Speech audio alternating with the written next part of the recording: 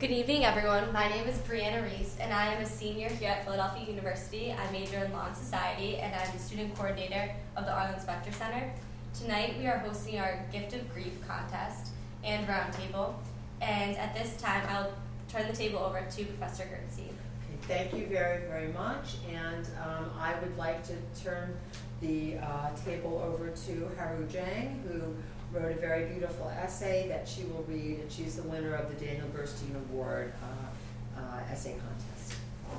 Thank you all for having me here and giving me this opportunity to share my moment of grief. So I put my heart out on this, and I hope this will touch you guys when I read it out loud. My essay is called How to Save a Life. Loss is an unpredictable stalker, often prowling in the darkness, just waiting to blindside its unsuspecting victims. Sometimes, loss is more obvious in its inevitability, like the promise of death in the sterile confines of a hospital. And each loss bears a subsequent specter of grief, which haunts those who are left behind. Most of us who have encountered loss have met this phantom at some point in our lives, for bereavement is a manifestation of love. Each time we meet it, we always come away changed, as excruciating as sorrow can be. It has the potential to change lives around for the better. For instance, without experiencing loss and the ensuing grief, I would not be alive today. My personal encounters have led me to believe that positively channeled grief imparts compassion and gratitude, which can ultimately save more lives than loss can take.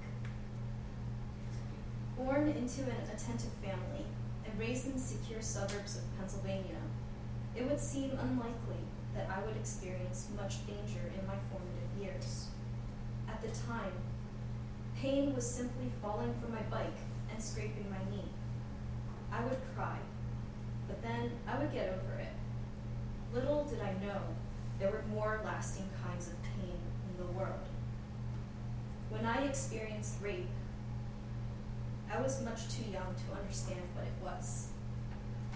At 9 years old, it was my first taste of pain that I could not just simply get over. It would take 5 more years of suffocating silence, intense distrust, and self-hatred to drive me towards suicide. While my attempt was thankfully thwarted, my teenage self remained unconvinced that such a result was fortuitous. In the depths of my depression, suicide had seemed like a win-win situation. It would alleviate my burdensome presence from others, as well as relieve me of an existence I could not. Sought other ways to lash out at my family and anyone else who had intervened. I believed death was the ultimate freedom. However, true understanding of death, adopted from China when he was 3, he understood his parents unconditionally. I had never seen a child dote on his parents so much. Before I knew it, I was spending my weekends babysitting and watching cartoons with him, and was genuine, and wanted nothing more than to become an astronaut artist on Neptune. Stop trying to invent something new. Refreshed by his ingenuousness, he never got better though, and I spent the following weekends accepting his request uneasily. I wondered what he could possibly he loved the most in the world. In the end, with certain longing, Tian Tian divulged his most fervent wish to grow the way they took such loving care of him. My friend never lived to see his 9th birthday. Tian Tian, who wanted until his parents reached out to thank me. They knew I have crossed paths with him and his family. Without around him, I would have surely tried to throw my life away again. This remains through me and all the other lives he has touched. And I would have never respected this life without that grief. Way. Let it motivate us to seize opportunities. Appreciate. All we have is napkins. That was really unbelievably beautiful. I think we need to kind of digest that. Okay. That was just incredible. Congratulate people who participated and got honorable mention. So, I don't think anyone was breathing, actually. So what happens when we hear such a happens to us? What does it, I know for me it stimulates my own stories and my own memories, and they feel so, as you said, you feel like you're laying your heart out there by telling them. So what happens? And we experience what we try not to experience because it's too painful, but it comes, and I think that's the difficulty of it. Yeah. That's a great answer. Why does the door get closed? Just kind of initiate that avoidance. We do that throughout our daily lives. But then when you hear a story, you kind of just coincide that with what happened to your personal life. So we use it as it's risky to be that vulnerable, to open up that door, and vulnerable, but it takes a lot of courage. Yeah, a lot of courage. I think it's about suffering, that when we see somebody else's courage, so sad to me. I mean, I'm a mother, I'm grateful for you all to go into that place, but that's the only thing you can do. You can't die. Can you say what it meant to you to write the book? Like what that helped with? Father. But he said, "Where's your outline?" And I'm like, I'm not doing it. I handed it to an editor up in New York City with a, "Here, ready," handed it to me in a pink bow. Then she gave it back to me, and she said, "Dear Katie," that was the original title. So then I did, then it started to grow and grow. Tell it all. I mean, that's my opinion. And so you're going to take some real hard knocks. I have a question for the therapist here. Why do we lock it behind the door? Looks up, I don't want her to see my face looking crumbled, like Yeah. even though she's making me do that. We kind of don't want to be seen maybe in that very vulnerable. I said, take that picture. But then I didn't because With your mask off, right? When someone's talking about grief or pain or loss, it robs years of your life and you don't get that back. So that, this, and I fear too. I don't know, what do other people think? Yes? So Evan, Stuart Gerstein here, in this case, women seem to process it as part of the village. of course. And MJ will tell you that she has a huge group of women, mothers, who really want to get together and talk about the death of their child. But if you ask the husbands of those mothers, none of them are connected in the roots. They don't want to. And I've asked them many times. Yes. I mean, I think that's like a vast generalization. I agree that it is. But I think it's a generalization, but I do think it's true, sweetie. Well, like, Just so the radio reflect that that's your daughter when you say sweetie. I just want She can get away with it. Because like I'm in two grief groups for people in their 20s and 30s. We have a generational difference. Yeah. One of them is 50% young men, and the other one is all women. That's interesting. Yeah. Can you tell us about your group? Well, Yeah, I'd Dad, love to hear you about didn't finish. Go first. Men and women. You want to talk about it? I think that, well, let's talk about men our age. Yeah, maybe. Well, like, yeah. okay, talk about you. Let's talk about me. we could have a family session. It's going in the cloud. I have learned so much from the Gerstein. Really. Anyway, Sorry. what makes you No, talk I about want it? you. Well, Stuart, I will say this, and I know my husband would say it if he were here, but if he were to address the death of Katie out loud, you would be the one he would do it with. Thank you. That's I think that men build things. Chop wood.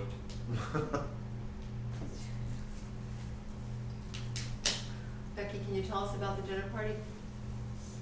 Yeah. So I'm part of an org. It's called the Dinner Party. They have it in Philadelphia, but I live in New York, and it's for people in their 20s and 30s who have like had significant losses. So I've been in one for a year. So I run it, and I run my own. So like I run it out of my apartment.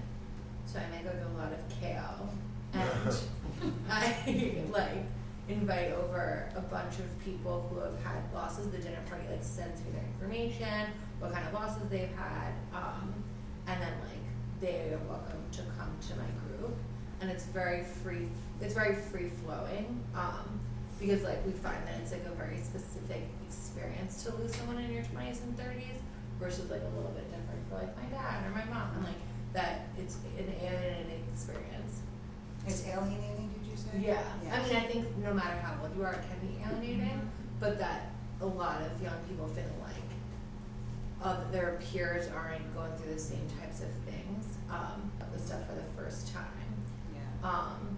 And I mean, so the group that I run is interesting. Is that by by design? coincidence. Oh. Yeah, and I asked for just any siblings, but who are under 30.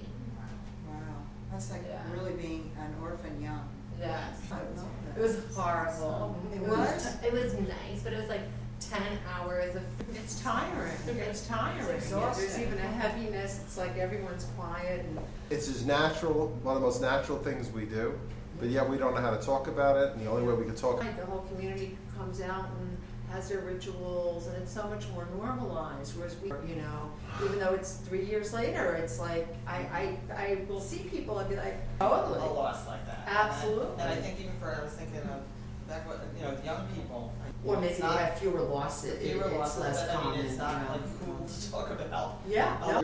Who also wrote one honorable mentions. Does anyone want to talk about the experience of writing? Experience, and I know others that I've, you know, spent time with, they come to that moment too, and you know, you realize their anxiety, as Fran was saying. All along, like it's been 3 years since our son died, and people will say, "Are you okay yet?" Or how?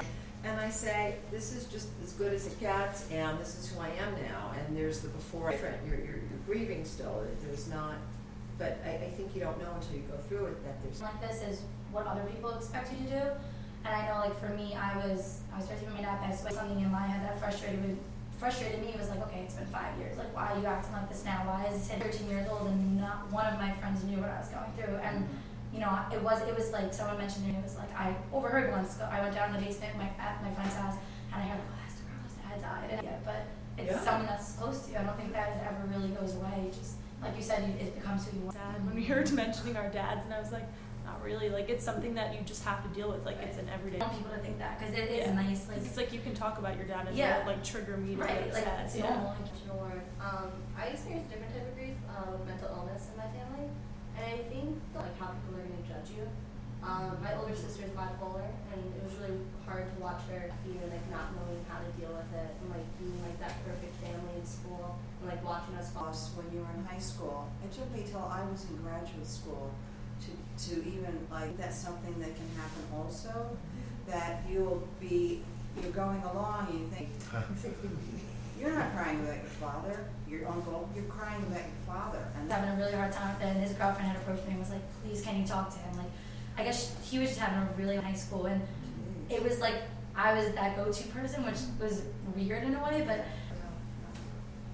I want to just get back for a moment to what Bree was saying too, that mental illness, and you know, you just never want to be that family, but sometimes you just are that family, and that. And it also, I think, too, Fran, you think this, and everybody else too. But I really tell you, within 10 minutes normally, I call it cheap vanilla ice cream, you know, the kind without the vanilla bean. You know, you don't want to eat that, right? You want the good stuff. Yeah. So that's what you want in relationships. So you're looking you for guys more are gonna be in deepness. Yeah, they're being like detours here. Jay, I think that you can't see them until you've had an experience of deep loss, and these are people who are pretty smart. Okay. I do think that people move on, and they expect people who.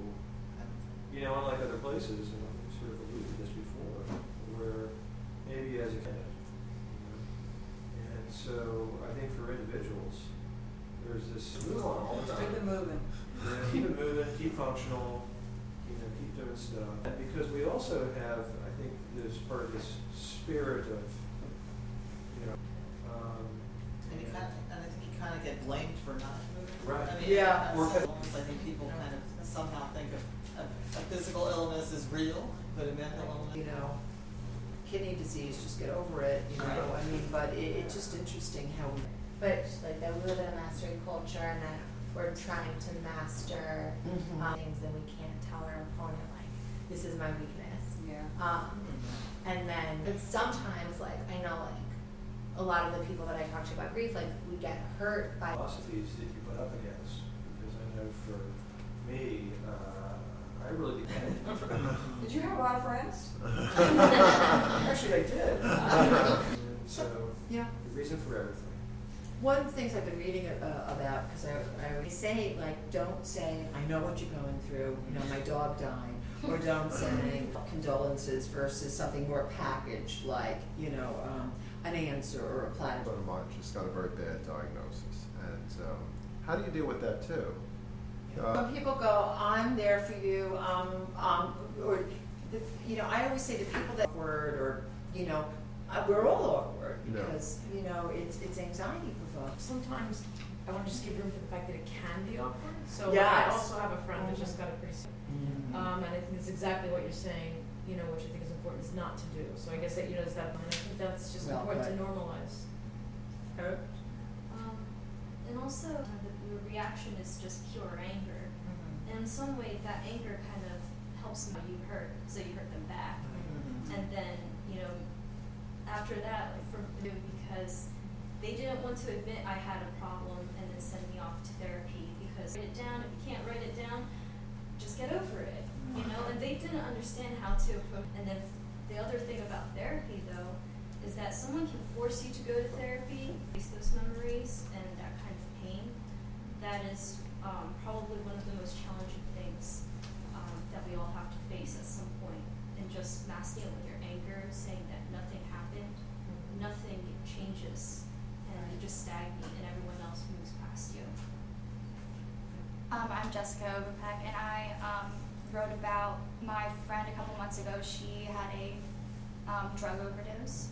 So that was what I first experienced, was just so much anger, because there is a stigma with drug addiction where it's kind of like, well, she should have cared more about her life, or she could have stopped if she wanted to, which with addiction, taking an addiction course, that is absolutely not the case. So hearing people say, she also had a 4-year-old son, so hearing people say she didn't care about her child enough, why would she do this? How could she let a needle play more of a role in her life than her son or her family, was something that I just couldn't mentally process. And I went through the entire portion of anger. I remember punching my steering wheel. It was a completely emotional breakdown.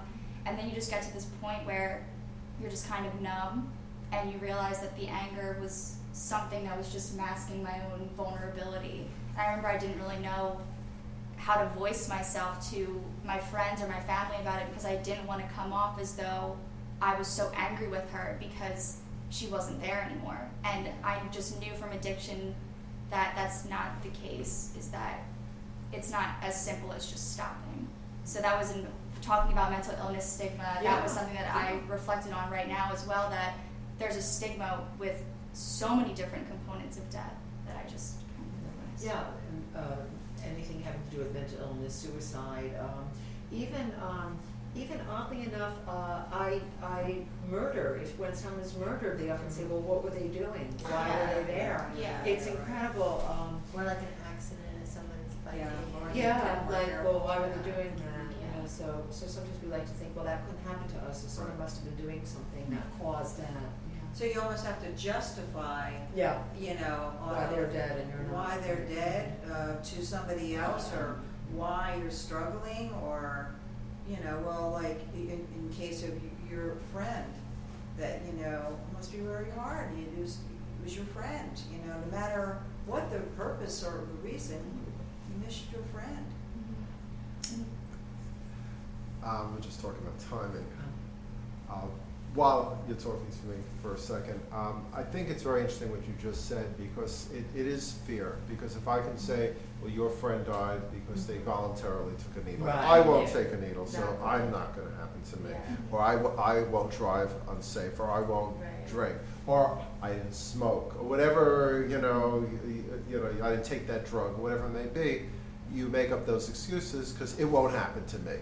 And that's how we do that, which is crazy, of course, because again, every one of us is going to die, but it makes us feel comfortable that we can feel safe, because I didn't wear a short dress and go to a party and wear something. Right. Because there's always a reason, we think, and I think Dale was absolutely right. There aren't any reasons. It's just a random, crazy, dangerous world, and that's the way it is. But people do put reasons on it. Another thing I was wondering, I don't know if I just noticed this, but there were more movies about loss this year, even in the, not La La Land, yeah, the Academy, but, the Moonlight had a lot of loss theme. And what's that? Lion Manchester by the Sea. So I was wondering, is the culture, I just was wondering what people thought, why these, award-winning movies were so much about death and loss and different kind of losses, and hoping that maybe the culture's needing to kind of process it a little bit, or that we need a way to kind of talk about it. I don't know. Just was a thought. I think the New York Times every single Sunday seems to cover, I have 2 articles here from the last 2 Sundays, both on loss. One was on miscarriage, and another, I forget what the other one was, but I almost expect it now, and I welcome it. Yeah. Because it's made it what it is. It's like you said, Evan, we are going to die. I mean, there's somehow that statement comforted me. I saw it outside the existential angst that I am going to die. My daughter didn't have to suffer my death. I had to carry her death. So we are saying goodbye to someone, or they're saying goodbye to us if we live long enough. Some people lose their life so quickly, like your little friend, and I feel like I want to live out some of the stuff that Katie didn't get a chance to do. Yeah. She was 28. That makes a lot of sense. And I want to be able to experience some things, because she loved life. And she worked at UNICEF before she started her own foundation. This is all when she was sick. She would negotiate these jobs from the hospital bed. People would hire her. I'm like, do they understand what this is going to be like for your insurance? It's going to cost you a lot of money to hire Katie. But they would hire her, and so now I want to honor that. Yeah. We can do that as a tool. Sometimes it makes you Christine? Well, the one thing I was thinking about, there was a theme that kept coming back to me, is that, in the midst of loss, we know it's a fundamental human experience, but many of the speakers this evening spoke about the potential for growth and transformation in the midst of this pain. So we do know that that loss teaches us a lot, right? It teaches us not only about leaning into the pain of it and the fear of the vulnerability, but also the potential for tremendous growth and change in ourselves and our perspective, in the things that we value, or in our relationships. And I keep holding to that as thinking about the positive aspects of these events that are so tragic, all of the losses, that there's something to be absolutely said about, what remains. I think to add to what you're saying also is, my loss is at a young age, but I think that no matter what age it is, it's also like almost like a slap in the face to you, or a wake up call. Like, you can appreciate time in life so much more. And I know that, at 13, I had to grow up real quick. My dad was sick for 1.5 years, and there were things that I had to do to help take care of him while he was sick that, I don't think that now if I didn't experience it, I could do it. And that life is short, and it's such a redundant thing that people say is life is short, but I think that I always said I was going to do and follow in his footsteps, and to have a way to honor your loved one, all of you have these. Myself, I do a grief group with children, and I think that that's just your way of dealing with your own loss, but who we are. That's what I really do. I think that I didn't even think of it until. My discipline is industrial design.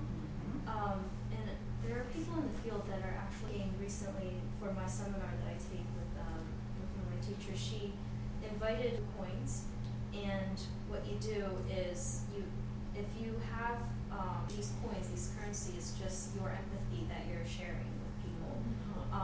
And first question is, what do you fear, about this game, and or about myself. By the end, you're like, jumping at trying to share with everybody else. And this year, where it deals a lot with loss, I think why there's so much in this theme, why people are going to think about that. Just a bad thing with losing someone into a great program. A lot of my friends creating this program through design and making it an opportunity for everyone to. My Twitter's mostly about The Bachelor. People do turn to something very, very destructive when they've had a very, very terrible loss, or they, other people, or to be with other people, because I started a group and I thought I needed, and that was helpful to me, even though I really didn't feel like much of a leader. Like, I don't know what I'm doing. But it's been a very powerful experience, and place to just cry and like they cry their heads off. I mean, it's just like, okay. This for coming. I really do appreciate it. The winning essay, again, will be on the Philadelphia University Digital Voice. All of the honorable mention. Should we give out the certificates and at least? Not everyone's here. I think it's best we use email. Okay. And also on the Philadelphia University Arlen Specter Center for Public Service will be the winning essay and all 10 honorable mention essays. So people will get a chance to read them and share them and hopefully profit from them like we all did tonight. Thank you all so very much. Thank you.